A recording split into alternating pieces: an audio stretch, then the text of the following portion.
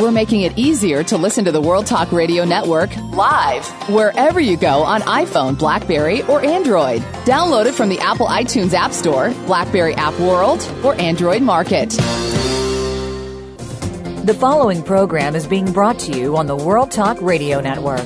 For more information about our network and to check out additional show hosts and topics of interest, please visit worldtalkradio.com. The World Talk Radio Network, where the world comes to talk. The views and ideas expressed on the following program are strictly those of the host or guests and do not necessarily reflect the views and ideas held by the World Talk Radio Network, its staff, and management. This is Jerry Prokopowicz with Civil War Talk Radio. The Civil War, as everyone listening to this program knows, cost some 620,000 lives. But it had other costs as well, physical costs in the landscape, in cities, buildings, forests destroyed, or preserved in some cases as ruins, as souvenirs, as mementos.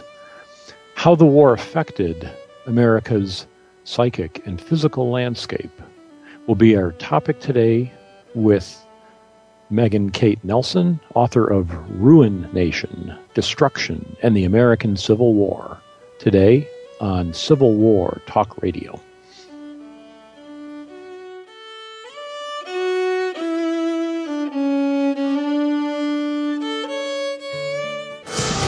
Follow us on Twitter at World Talk Radio. Get the lowdown on guests, new shows, and your favorites. That's World Talk Radio. Want to know what's going on behind the scenes with your favorite World Talk Radio Network host? How about what's new with our network? Make sure you check out the iRadio blog, a look at what's hot at World Talk Radio and beyond. Visit www.iradioblog.com today. Get the inside scoop on every channel on our network, including breaking news, featured guests, blog posts from our hosts, and much more. Make sure you sign up for our newsletter for even more inside action. Visit iradioblog.com today and stay connected.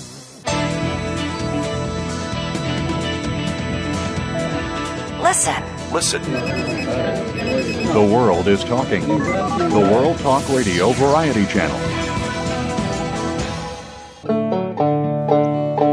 Welcome to Civil War Talk Radio. I'm Jerry Prokopowicz, coming to you from the third floor of the Brewster Building on the campus of East Carolina University, but as always, not speaking for the university or the UNC system or anybody else. Not our new interim dean, not anybody, just me, and our guest likewise will speak only for herself today, as is always the case here on Civil War Talk Radio. Well, it is a cloudy Friday in June of 2013. A tropical storm is bearing down on Greenville, North Carolina, but we're not too concerned. It's supposed to rain a little, not major damage expected, and I hope that's the case. We'll see how it interferes with the coming trip next week. Matterhorn Travels, this hallowed ground is the name of it, a history tourism venture that I'm serving as the traveling lecturer on. Looking forward very much to getting away from campus for a week and going to battlefields in Northern Virginia and Maryland and Pennsylvania, and talking to people for a solid week about history, and not one of them will ask me if they can have a teaching release in the fall or if they can get more travel money, because the answer is always no when I do get those questions, and it's not fun to have to tell my colleagues I can't give them things they deserve. But it'll be nice to get away and have a week's vacation, just as this show is a 60-minute vacation for me each week, and for a lot of our guests. It'll be nice to focus on what I like to think I really do, which is history. But we will be back, therefore, we will not have a live show next week. I'll be on the road on June 14th, but we'll be back June 21st with Jake Borrett of Gettysburg, Pennsylvania, a filmmaker who's working on a film called The Gettysburg Story, and has an interesting story to tell about that. He'll also hopefully bring along his father, Gabor Borrett, the longtime director of the Civil War Studies Institute at Gettysburg College, and author of numerous books on the era. Then in the fall, then we'll be taking the usual summer hiatus and coming back in the fall. But there will be differences, big changes, winds of changes are coming to Civil War Talk Radio. Most notably, it looks like as of probably the beginning of July, we will have a different time slot. Now, this does not affect you if you listen to this as a podcast, if you download it after we're done. But if you're listening live, instead of going out at Fridays, 3 p.m. Eastern Time, we'll be moving to Wednesdays at 7 p.m. This does concern you, of course, if you listen live, and I know there are at least 2 or 3 of you who do that. Most notably, the show's number one consultant, my mother, who does listen and provide helpful critiques each week. But as she has pointed out to me, 7 p.m. Wednesday conflicts with both Jeopardy and Wheel of Fortune. So it may cut deeply into the show's listenership in terms of the live audience. We'll have to just deal with that when it happens. But if you're downloading, it shouldn't be a problem. Related to that is the fact that the show will move from World Talk Radio to Voice America, one website to another. The links will be updated. Things will be changed around, so it'll be more accessible and modern. Apparently, I don't know how that all works. World Talk Radio was acquired by Voice America at some point some years ago, and I just kept my head down and kept doing the show. But they had to find a new time slot to move the show over to the Voice America main station. If they'd left it where it was, the adjacent shows were, one of them was about sex advice, and I know I would be, if not you, the cultivated listener, would be uncomfortable with some of the things we'd be hearing about, not quite ready for that. So appropriately, it's being moved to a slot where it's next to a show by an archaeologist, an Indiana Jones sort of program, I'm told, which is much more appropriate. But in moving to Voice America, this also raises the question of funding the show, and I won't trouble you too long, listeners, with this issue, but when we started back in 2004, this was a temporary project, a lost leader for this brand new project of talk radio on the internet, a new company that was starting it, and they set up a Civil War themed show without much of an idea who would do it or what it would be like. And after a few other hosts tried it, I ended up volunteering to do one, and one has become now 215 or so. But it was a volunteer project. I enjoyed doing it. They enjoyed putting it on. It gave them some content in the early years. Voice America and World Talk Radio have become apparently quite successful, and they have many shows. We hear commercials for them doing all kinds of interesting things, improving people's lives. The commercial for one of them asks, who doesn't want to have a better life? And I think that is a rhetorical question. But the show apparently must be popular, must work, and the hosts for these shows pay for them, pay quite a surprising amount of money to put on the shows, and in turn they sell commercials which allow them to fund the shows, and everybody's happy. The advertiser gets to advertise, the show host keeps the commercial income, and World Talk Radio or Voice America gets paid for the engineer and the website and the equipment, everything that makes the show possible. I don't pay because that wasn't how this thing started, and I couldn't afford to pay to do this along with the time that I give. But the time may come when World Talk Radio figures out that I'm like the only remaining free host on the show after 10 years. Next year will be the 10th season. And the time may come when we will have to pony up, and the Civil War Book Fund will have to get serious and become the Civil War Voice America Fund, and I'll have to badger you weekly to collect something. Alternatively, if you or anyone you know sells anything that would be of interest to this audience and value, not just something that would add content to the show. Civil War-related, history-related products, services, anything like that. We should talk about advertising. I learned to my surprise when I got the call about moving the show that our listenership and I was given a random show, the listenership for November 2011 for one show was about 130,000 listeners over time, not all at once. I was quite surprised to know that we had that many people listening to Civil War Talk Radio. Certainly happy that you're doing so. But it does mean that this could actually be a useful thing if there's a fledgling Civil War enterprise Civil War-related enterprise that wants to get off the ground, and contacting them through the show would help, and you've got some money to put up front. We can make something work out. So those are the changes coming in the future. In the meantime, keep listening. Things will be essentially the same from your end, I hope. When we come back in the fall, Lou Major will be our first guest on August 30th. The Real War Will Not Get in the Books. Also, Lincoln's First 100 Days. On September 6th, Tom Huntington will talk about his journey in search of General Meade, the general who only defeated Robert E. Lee and yet is unknown to Americans today, outside the listeners of this program.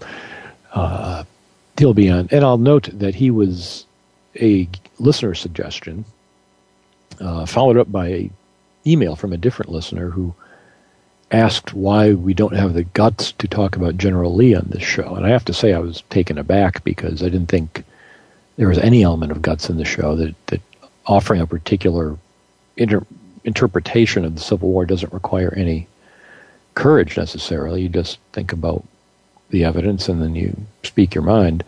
I don't think I was cowering in a corner afraid to mention General Meade, but if that's how it's perceived, so be it. Nonetheless, the book looks interesting, and I'll read it over the summer. You can do the same, and we will talk about it on September 6th. So all these things are going on. Please contribute, if you would, to the Civil War Book Fund, which shortly will be out of books, so it will become the Civil War Talk Radio donation from the bottom of your heart fund. And find out about all of this and more on impedimentsofwar.org. Mark Gaffney is learning, as you are for the first time, about all these changes, and I'll be in touch with him to help update the website. But in the meantime, let's move on forward to today's guest. I've taken too long telling you the talk radio news, and we have a really interesting book by Megan Kate Nelson of Harvard University. Professor Nelson, are you there? Indeed, yes. Thank you for joining me today. It's always good to have somebody from Harvard on the show, because as longtime listeners know, I never miss an opportunity to remind them that I also have a Harvard degree, and if I'm going to get anything out of it, it's going to be mentioning it on the air. So that's my payback. Well, I'm sitting here in Boston staring out at the rain because I've got the northern end of Tropical Storm Andrea here. Well, so we are united by meteorology. To be all up and down the East Coast. So you're, I'm looking at the back of the book. It says you're in the History and Literature program, and I'm trying to imagine if anyone is still there I guess it's been almost 20 years since I was there. Is that connected with the Warren Center? The Warren Center is connected with the History of American Civilization PhD program, and then also the History Department. It's sort of a dual thing. But History and Literature is the undergraduate program only. And you may have known, if you were there 20 years ago, with Steve Beal. Yes, Steve was a good friend. Yeah. Oh, yes. So he is now the head of the Humanities Center. Excellent. But he has been the director of History and Literature in the past. And I think Lou Major was also there as a tutor during that time period. He and I played basketball Friday mornings. There used to be, maybe still is, a Friday morning or weekly game of graduates and visiting scholars, and some of the younger professors would play.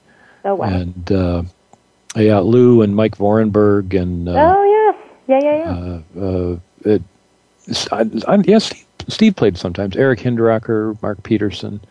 Well, tell Steve I said hi if you see him around campus sometime. Oh, I will. And I still recommend Titanic books to people. His various books whenever he's got things that whenever I have something that's related to that to teach. Oh yeah, well, he's wonderful. Yes. Now you have here a book that takes a different look at the war, and we're almost up to our first break already, and I apologize for talking so long. But let me just ask you, did you get into this topic by being interested in the Civil War first, or was it more a cultural approach, and then the war seemed like an interesting period to look at? Well, I actually came into this project kind of through the back door of Southern environmental history. Because my first book, which is called Trembling Earth, is a cultural history of the Okefenokee Swamp in southern Georgia and northern Florida. And when I was mucking around in the Okefenokee, I kept noticing all of these ruins inside of it, ruins of English forts, of Native American camps, sort of rusting machinery from the lumber industry. And so I became interested in ruins in general as material artifacts, but also as indicative of a certain pattern of failure in the Okefenokee context, of people unable to really deal with that swamp in the long term. And so then I turned to this project on ruins, and at first I thought it was going to be a book about ruins in the 19th century America. But I quickly figured out, thank goodness, that would be a massive undertaking. And so I just asked myself, at what moment did ruins seem to proliferate in the American landscape? And the answer seemed obvious to me, which was the American Civil War. And so that's when I kind of turned to the Civil War and turned myself into a Civil War historian. Well, when we think of ruins, typically people imagine the skeletons of buildings, things that have burned, been blown up. And as you note, leaping to your conclusion, there are not a lot of standing ruins from the Civil War, but there certainly were during the war. We're at our break time. We're going to take a short break and come back and start talking about the cities that burned during the Civil War, some of them that you highlight in your first chapter. But we'll take a quick break now and come back. Our guest today is Megan Kate Nelson. Her book is Ruined Nation, Destruction and the American Civil War. I'm Jerry Prokopowicz, and this is Civil War Talk Radio. Now you don't have to stay linked to your desktop or laptop. Take World Talk Radio on the go and listen anywhere. Get our mobile app for iPhone, BlackBerry, or Android at the Apple iTunes App Store, BlackBerry App World, or Android Market. Step up to the microphone. View the finalists right now on VoiceAmericaKids.tv. America's next great star is waiting to be discovered. Step Up to the Microphone is an exclusive presentation for VoiceAmerica.tv, where you can see and hear America's next top child star. The program is hosted by Voice America's own Cassie Frazier, and new episodes will be available every week exclusively at VoiceAmericaKids.tv. You can say you saw them at the beginning of their superstar career. Tune in to VoiceAmericaKids.tv. The World Talk Radio Variety Channel, where the world comes to talk. Welcome back to Civil War Talk Radio. I'm Jerry Prokopowicz, talking today with Megan Kate Nelson, author of Ruined Nation, Destruction in the American Civil War. We're just starting to talk about some of the creation of ruins, of physical ruins during the war, of ruined landscapes. Megan, and we haven't met. I hope we can go by first names. Please, of course. Please call me Jerry. You start with the burning of Hampton, Virginia, which is not a moment known to a lot of Civil War historians in any detail. What happened at Hampton, and why did you choose that? Well, I chose Hampton. I mean, as you can imagine, I had many possibilities for this chapter for case studies. 6 or 7 really good ones, and 5 that I actually wrote, and then I narrowed it down to these 3. And I wanted to begin with Hampton not only because it was chronologically first, in taking place in the first summer of the war in August of 1861, but also because, again, as you noted, not a lot of people know about it. And to me, it really crystallized these 2 very important issues that emerged in these first couple months of the war. And one of them was this kind of narrative of civilized warfare and this understanding of what actually constitutes warfare that is fought in some sort of, if we can understand it to be in a civilized way. What are the rules of engagement? Who do you attack? Who do you not attack? At what times do you give notice? And I thought that was really interesting. This enters a lot of conversations about ruins and destruction, particularly of cities and also of houses, which we'll talk about a little later. But Hampton also reveals that slavery and freedom was at the center of the war's kind of destructive and constructive projects, because this was the time when Benjamin Butler was in charge of Fortress Monroe, and there was a great buildup of Union troops, and the Confederates decided to abandon Hampton in the face of this. And one of the reasons that, and one of the arguments that John Magruder was making is that, he was really worried that this was going to become, a huge slave contraband camp, which, of course, then it did become, because he burned it down. Because Butler had already kind of taken in Mallory, Baker, and Townsend, the sort of 3 slaves who fled to Fortress Monroe in May of 1861, and started that whole discussion and Butler's definition of them as contrabands of war. And so I was really interested in the ways that these thousands of fugitive slaves kind of turned the ruins of Hampton after Magruder and his men, basically destroyed the entire town, turned those ruins into their own space and a space of freedom. And it was just this really evocative moment, which is why I wanted to start there. It's significant also that this is one of the cities that is burned down by its defenders, or not even defenders, because the Confederates have evacuated Hampton. It's right across from Fortress Monroe. They can't hold on to it. So they actually have to go back and launch a raid to go in there and burn it and then leave. We don't see many other examples that I can think of offhand of sides burning their own cities preemptively like that. Well, you see a couple. I mean, the most famous examples are Atlanta, some defensive burning right before the abandonment of the city in September of 64, and then also in Richmond in April of 65, a sort of last-ditch effort to destroy war material before the Union could get at it. But you're right. I mean, this was the first instance of that defensive burning that seemed to many observers, particularly Northern observers, to be completely gratuitous. There was really, Butler kept saying, there was no reason. I don't know why they did this. This seems completely insane. But it was perceived by Southerners to be an act of patriotism and civilian sacrifice that would set a pattern for the rest of the war. But this is also another larger argument of the book, which is that both Northerners and Southerners took part in these destructive acts, which is not something that we usually think about. That's not a popular narrative, certainly in the South, where there's a lot of vilification of Sherman and, Northern invaders and the North as the destroyer of the South. So one of the arguments I'm making here is that Southerners had a hand in their own destruction as well. And that becomes especially clear with the example of Chambersburg, Pennsylvania, which is somewhat more familiar to most Civil War readers, when General Early's men hold the town for ransom very briefly and then set it on fire.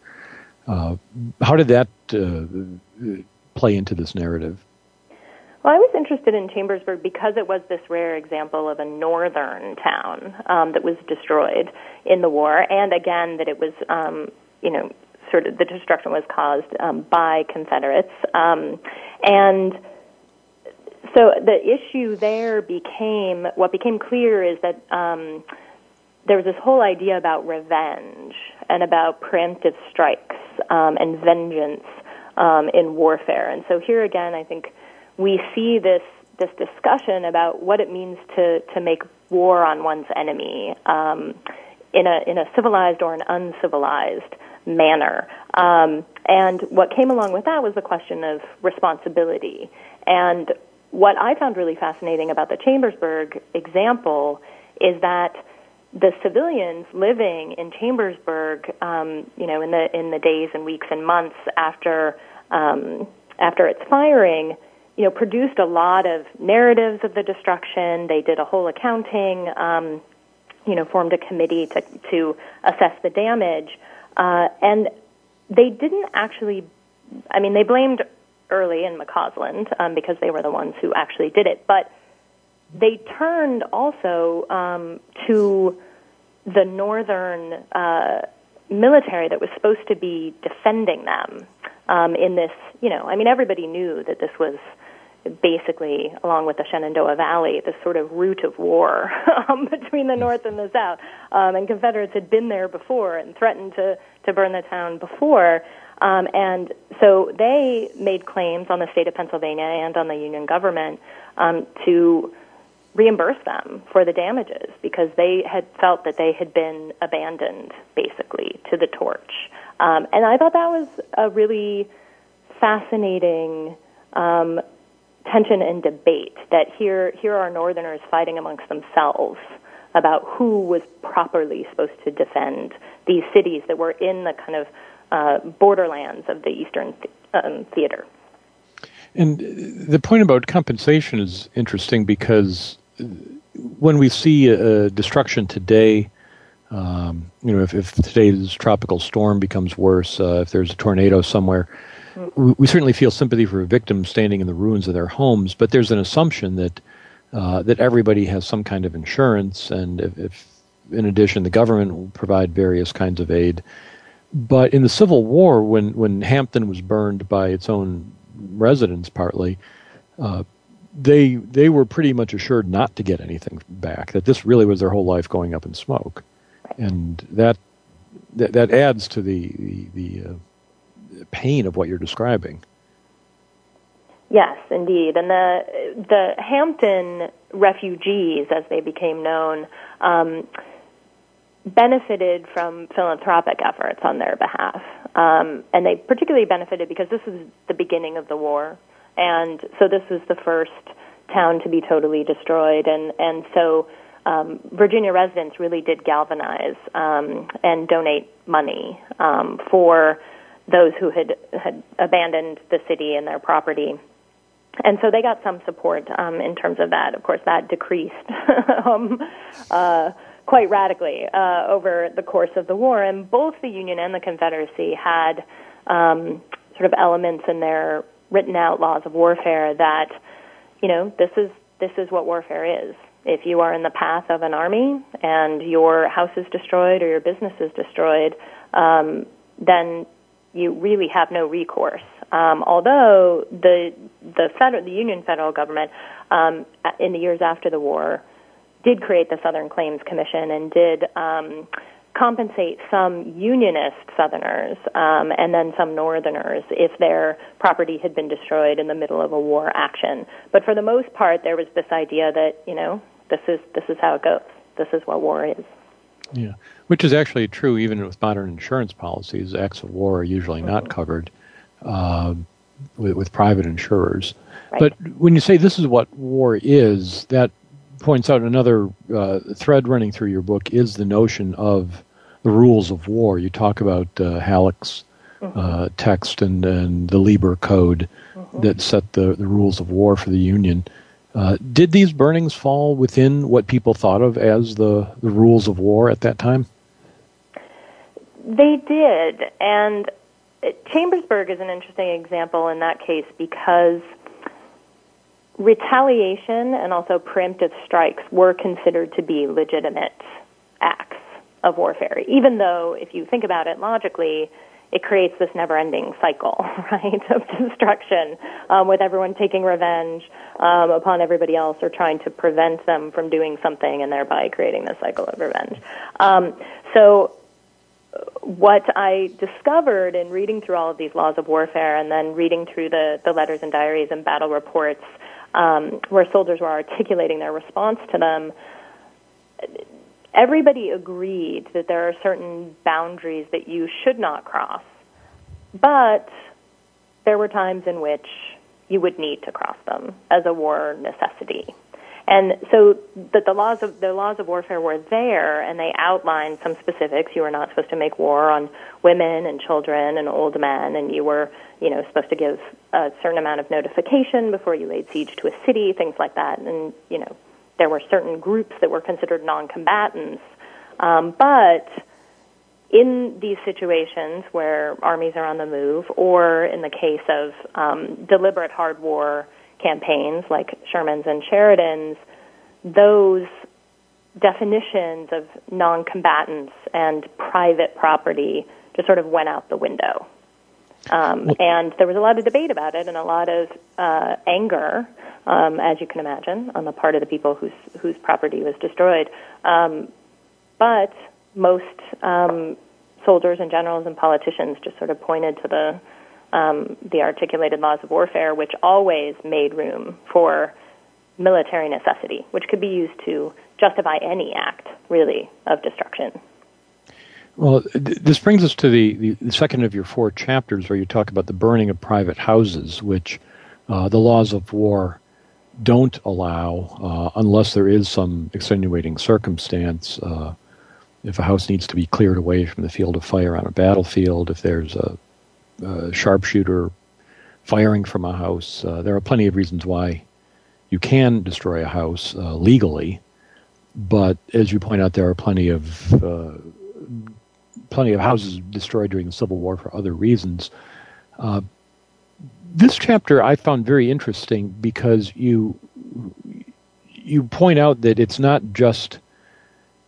burning a house is more than just burning a house. It has a great deal of cultural significance. It's breaking down barriers of privacy. It's violating gender roles, or at least gender prerogatives, by opening a house that is the woman's sphere to violent male action. There were times reading this that, I wrote in my notes here, it says a violation of gendered privacy space. And in my notes I write, it's written as if that's a bad thing. Why did Union soldiers, and most of the examples here are of Union soldiers destroying houses, did they just wantonly destroy these houses, or were there justifications for doing it? It was usually not wanton. Usually, as you were saying before, often it was, again, part of military necessity. If they had to go in and clear out any sharpshooters or guerrillas that were in there. Sometimes houses were just in the middle of battlefields. Sometimes they were in cities that were under siege, and, artillerists couldn't really control where their guns were firing shot and shell, a matter of kind of 50 or 100 feet sometimes. So some of it was accidental. Other times, again, we had the situation of revenge here.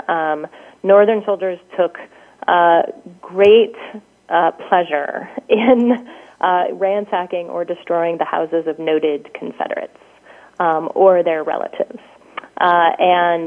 So if you were related to Robert E. Lee and you lived in Virginia in the path of the Union Army, pretty much you were going to lose what you had unless you got some sort of special dispensation and a guard.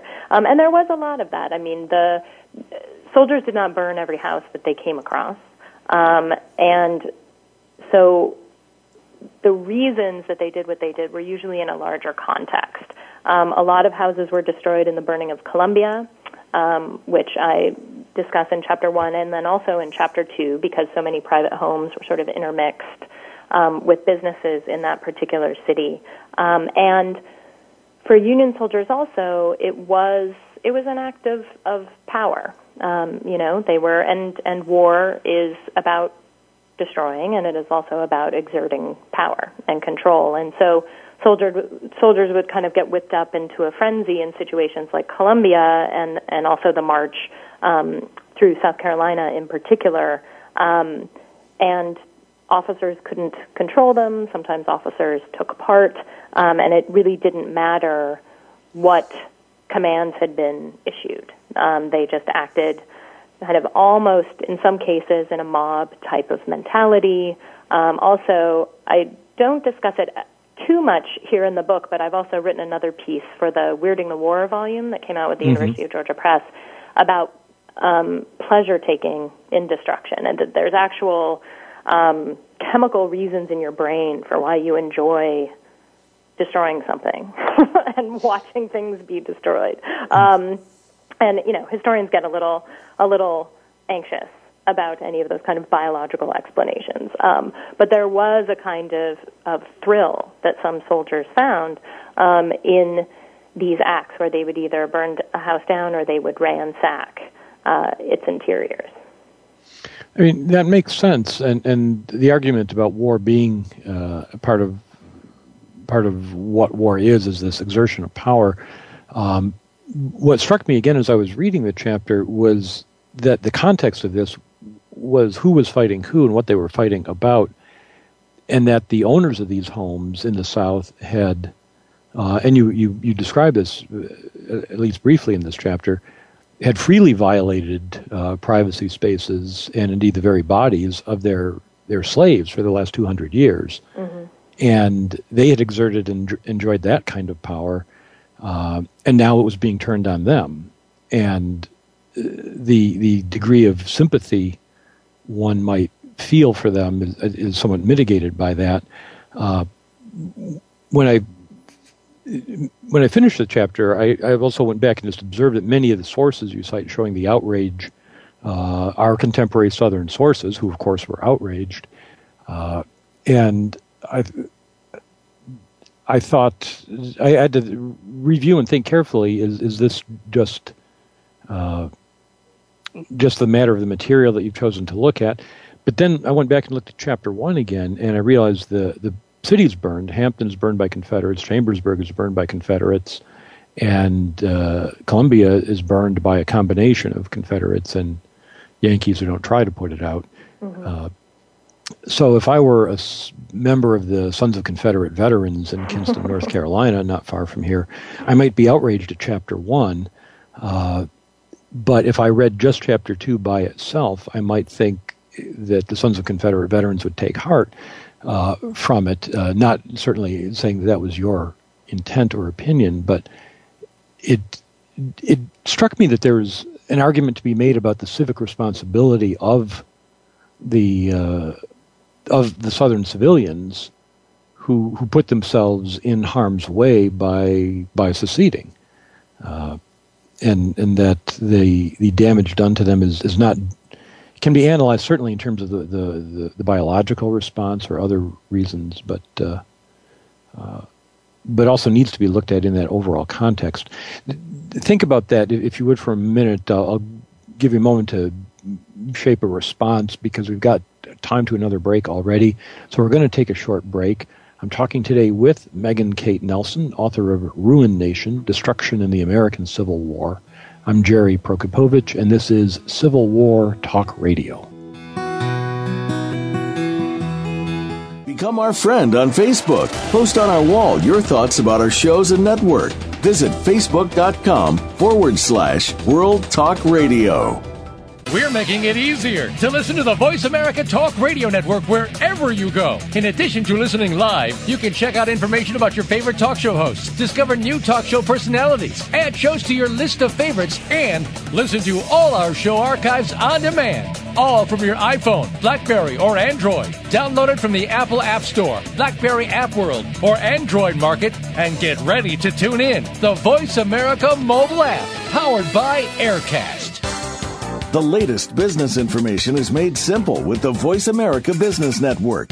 The professionals in the business world bring you live talk radio shows featuring an array of business topics, strategies for building wealth, sales and marketing, stock trading, investing, and business technology. Voice America Business hosts are professionals in their fields and bring to the airwaves weekly business discussions that offer up-to-date information, advice, and education. The Voice America Business Network. The bottom line in business talk. Listen. The world is talking. The World Talk Radio Variety Channel. Welcome back to Civil War Talk Radio. I'm Jerry Prokopowicz, talking today with Megan Kate Nelson, author of Ruined Nation, Destruction in the American Civil War. We've been talking about the burning of cities, the burning of houses, the things that take place ancillary to warfare on the battlefield, but that shaped the both the physical and the psychic landscape of the Civil War. And in our last segment, we were talking about the destruction of houses, private houses, mostly by Northern soldiers, and the obviously outraged response of Southerners, not just to the physical destruction, but to the violation of domestic privacy, the breaking down civilian military barriers. Megan, I think one reason that chapter struck me so strongly was a personal story, which I'll tell very briefly. When my father served in the Second World War and never told war stories, and he was an 18-year-old draftee late in the war, and I don't know that he had a great number of them.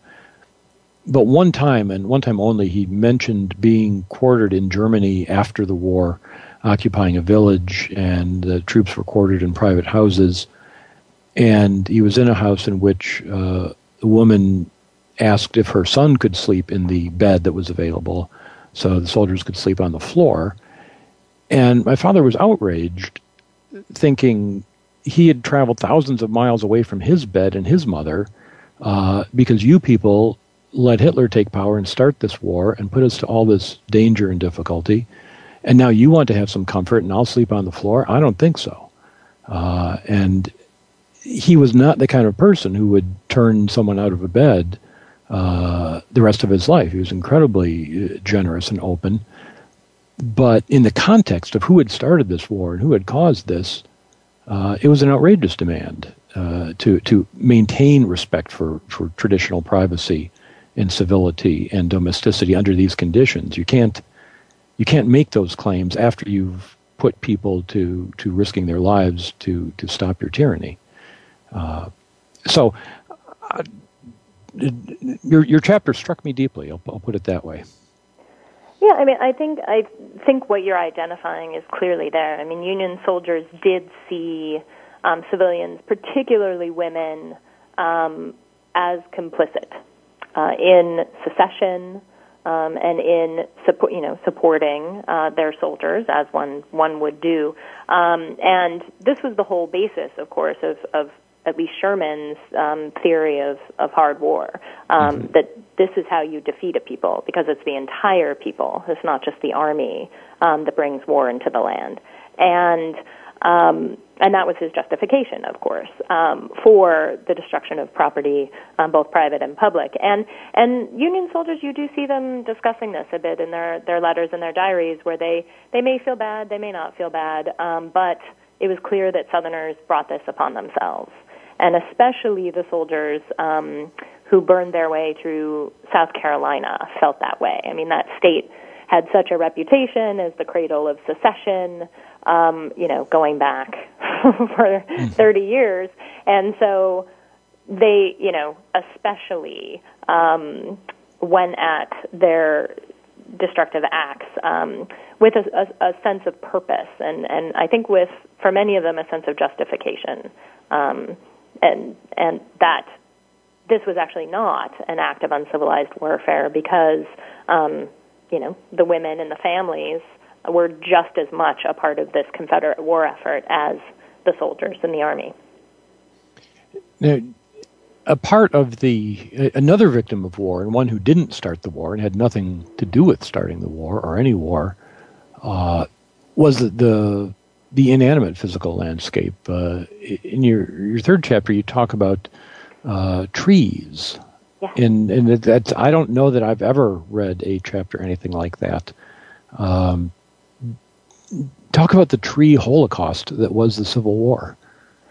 Well, this was, the turn, I think when we think about ruins, we tend to think about architectural ruins, about cities and houses, and so that's where I started with this project. But when I began reading through the records, it struck me really forcibly that there's all this damage being done to the landscape in a lot of different kinds of ways. And my friend and colleague Lisa Brady has talked about the destruction of croplands and the things like digging canals and reshaping the land in her book, War Upon the Land.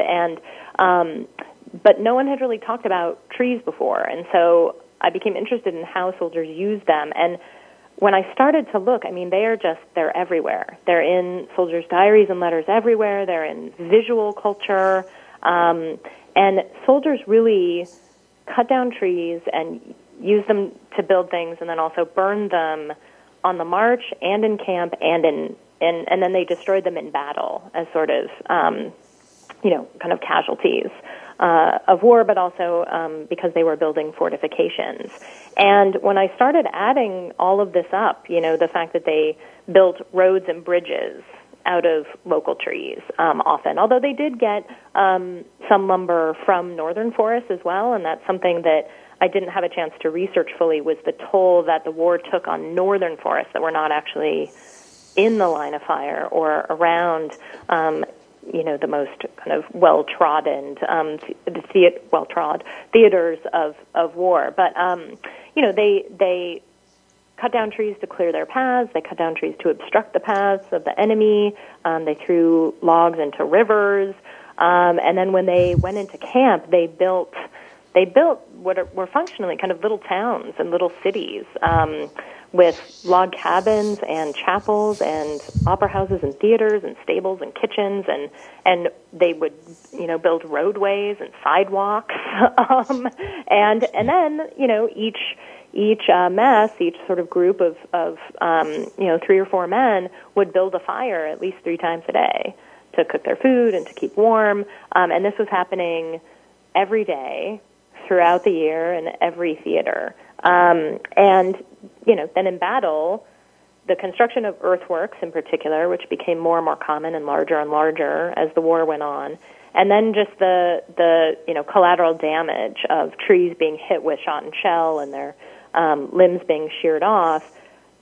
Pretty much the estimate that I make in the chapter, which I think is actually low, is that 2 million trees were destroyed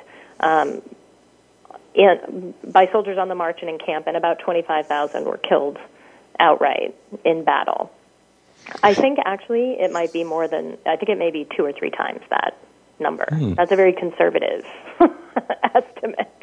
But that's kind of amazing to think about, and I think what it also reveals is this other larger argument of the book, which is that war is about destruction, but it's also about creation.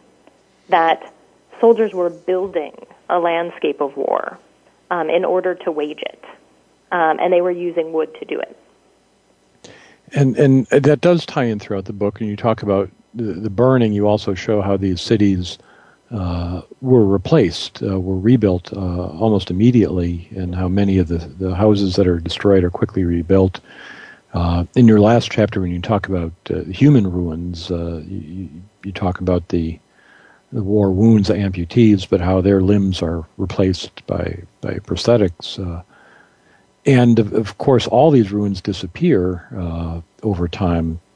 The battlefields today, some of them have more trees than they did in 1861. Those happen. I wanted to ask you about an article in the journal, the Civil War Era, the one UNC Press publishes from Penn State, that just came out this week, actually since you and I set up this show.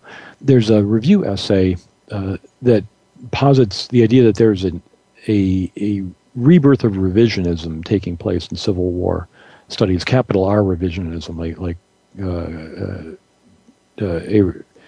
Randall and Craven, the others of the pre-World War II generation, when they argued that the Civil War was a great blunder and unnecessary, and they were bitterly anti-war, based partly on their experience of the First World War. And this author argues that we're seeing a return to that, and a book like yours could conceivably be put into that mode, in that it talks about destruction, that it does show what is one of the clearly negative sides of the war. Although that's too facile, because, as you said, you also argue that creation simultaneously results from this. But I thought the review essay was interesting because it does seem to put accurately a term on what is going on, that there are an increasing number of books that look at the negative sides of the Civil War, perhaps as a welcome antidote to the kind of reenactor mentality that it was all a lot of fun, and say it's all not good, which leaves out the political balance of what the war accomplished. That's sort of a long-winded question/statement, but where do you, having evaluated all this destruction, do you come out with a view that the war was more destructive than it was worth? Well, I mean, to make that calculation, I think you have to, if we're talking about whether or not war is worth it, then we're talking about all of the different outcomes: the saving of the Union, emancipation of 4 million people, the sort of the test that Lincoln was talking about whether a society such as ours can exist. And those are all, I think, worthy outcomes. But what I think, and I'm not sure, is this Gary's piece? No, Yale Sternhell, who I'm not familiar with. Yeah. Okay, yeah. So, and Yale's a little bit, her book, Roots of War, which is excellent, by the way, engages with this a little bit, but, sort of my work, and then also I think Jim Downs' Sick from Freedom, a couple other books that are looking, and I'm not sure if David Blight actually coined this term, but when we were all in Gettysburg in March, he described it as dark history. And I like that term because it does show you the dark side of war, and I think this is something we need to reckon with, because we need to acknowledge that war can create good, that it often is waged kind of for larger goals and purposes that turn out to benefit humankind.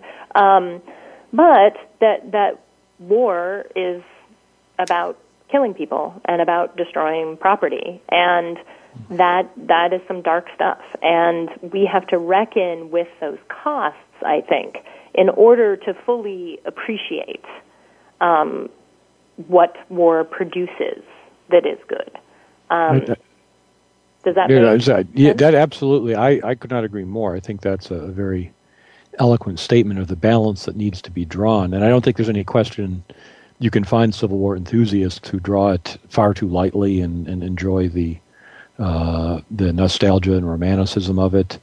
But it concerns me that you can find books. I would say Harry Stout's book is, in my view, the worst example of one that points up all the costs and then is morally unsustainable in not reckoning with whether there was any benefit, the ones you described, emancipation and union, what balance they play in it. Of course, war is not healthy for children and other living things. Who would argue that?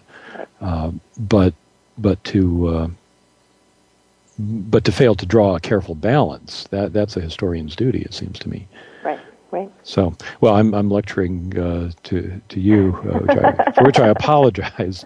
But your book was one of the most stimulating ones I've read in a very long time, and I know every listener of the show will want to read it and view it for him or herself and think about Ruined Nation, Destruction in the American Civil War by Megan Kate Nelson. Megan, thank you so much for being on the show. Well, thanks, Jerry. Thanks so much for having me. And listeners, as always, thank you for listening to Civil War Talk Radio. Thanks again for listening to the preceding program brought to you on the World Talk Radio Network. For more information about our network and to check out additional show hosts and topics of interest, please visit worldtalkradio.com. The World Talk Radio Network, where the world comes to talk. The views and ideas expressed on the preceding program are strictly those of the host or guests and do not necessarily reflect the views and ideas held by the World Talk Radio Network, its staff, and management.